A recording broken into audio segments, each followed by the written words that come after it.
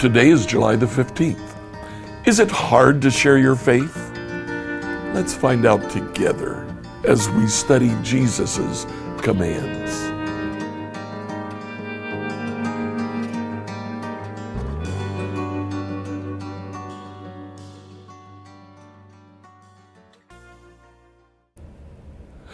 As we've shared the meta command, share the gospel, we've seen how several of Jesus' commands just kind of fit together.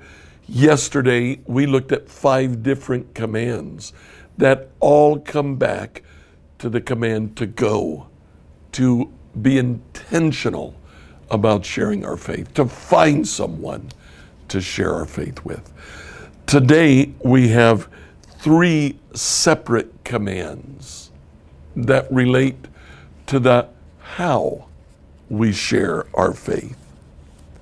First, and probably the most obvious, is the command to preach.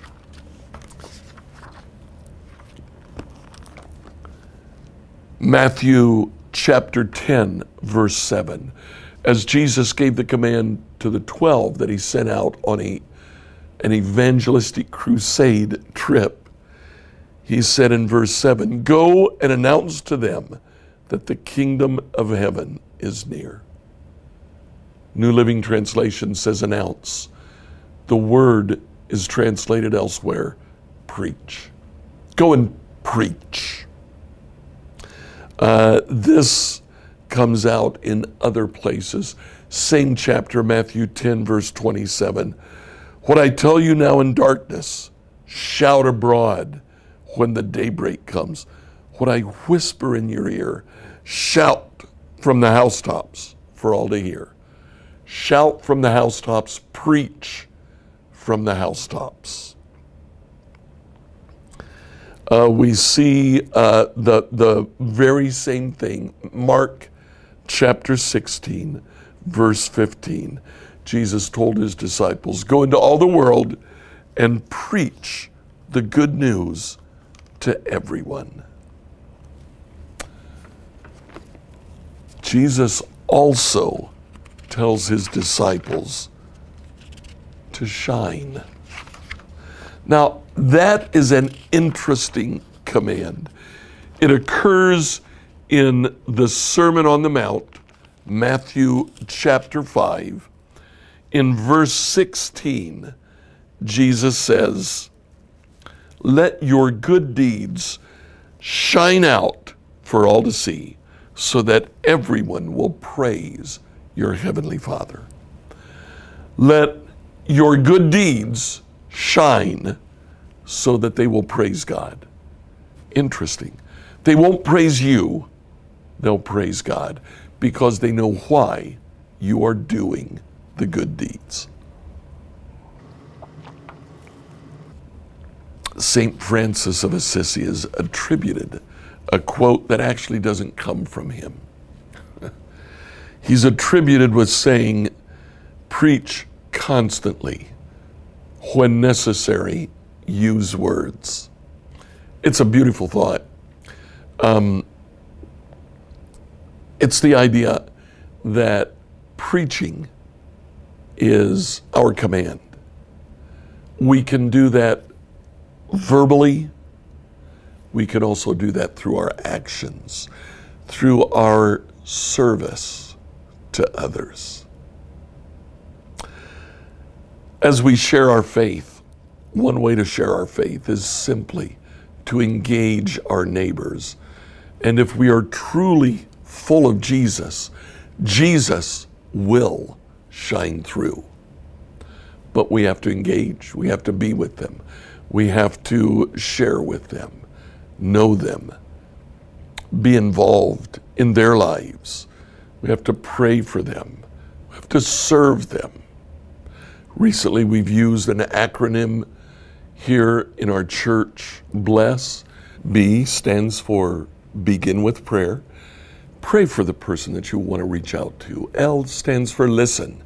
As you engage with that person, listen to their story without judging. E, eat. Find a way to eat with them. Go out for coffee, for a donut. Share a meal with them. Doors open when you do that. The first S stands for serve. Find a way to serve them and do something that they need. And the second S stands for share. Share your story with them when the opportunity arises. As you share your story, I like to think in terms of an elevator speech. In 3 minutes or less, share the story of your conversion. It should consist of 3 elements. First element, what were you like before conversion? Whether that's sin in your life or discouragement, despair, share your conversion experience. How did you come to Christ? Why did you come to Christ? And then share what difference Christ has made in your life. Keep it to 3 minutes or less and practice it. Practice it often. Our 3 commands today: preach, shine, and the final command, be ready. If you prepare your 3-minute story, you will be prepared to share the gospel. In Luke chapter 12, Jesus tells the story of 10 virgins who were attending a wedding feast. 5 wise, 5 foolish. The 5 wise carried extra oil for their lamps so that when the oil burned out, they could replenish the oil well in their lamp. The 5 foolish were not prepared. Jesus' point was be prepared. He ends that parable by saying, you must be ready at all times, for the Son of Man will come when least expected. Be ready, be prepared, preach, shine. Like, follow, and subscribe on whatever platform you used to listen to this devotional. Email your questions to us at questions@becomehope.com. Tomorrow, we'll answer the question, what could happen when we share our faith?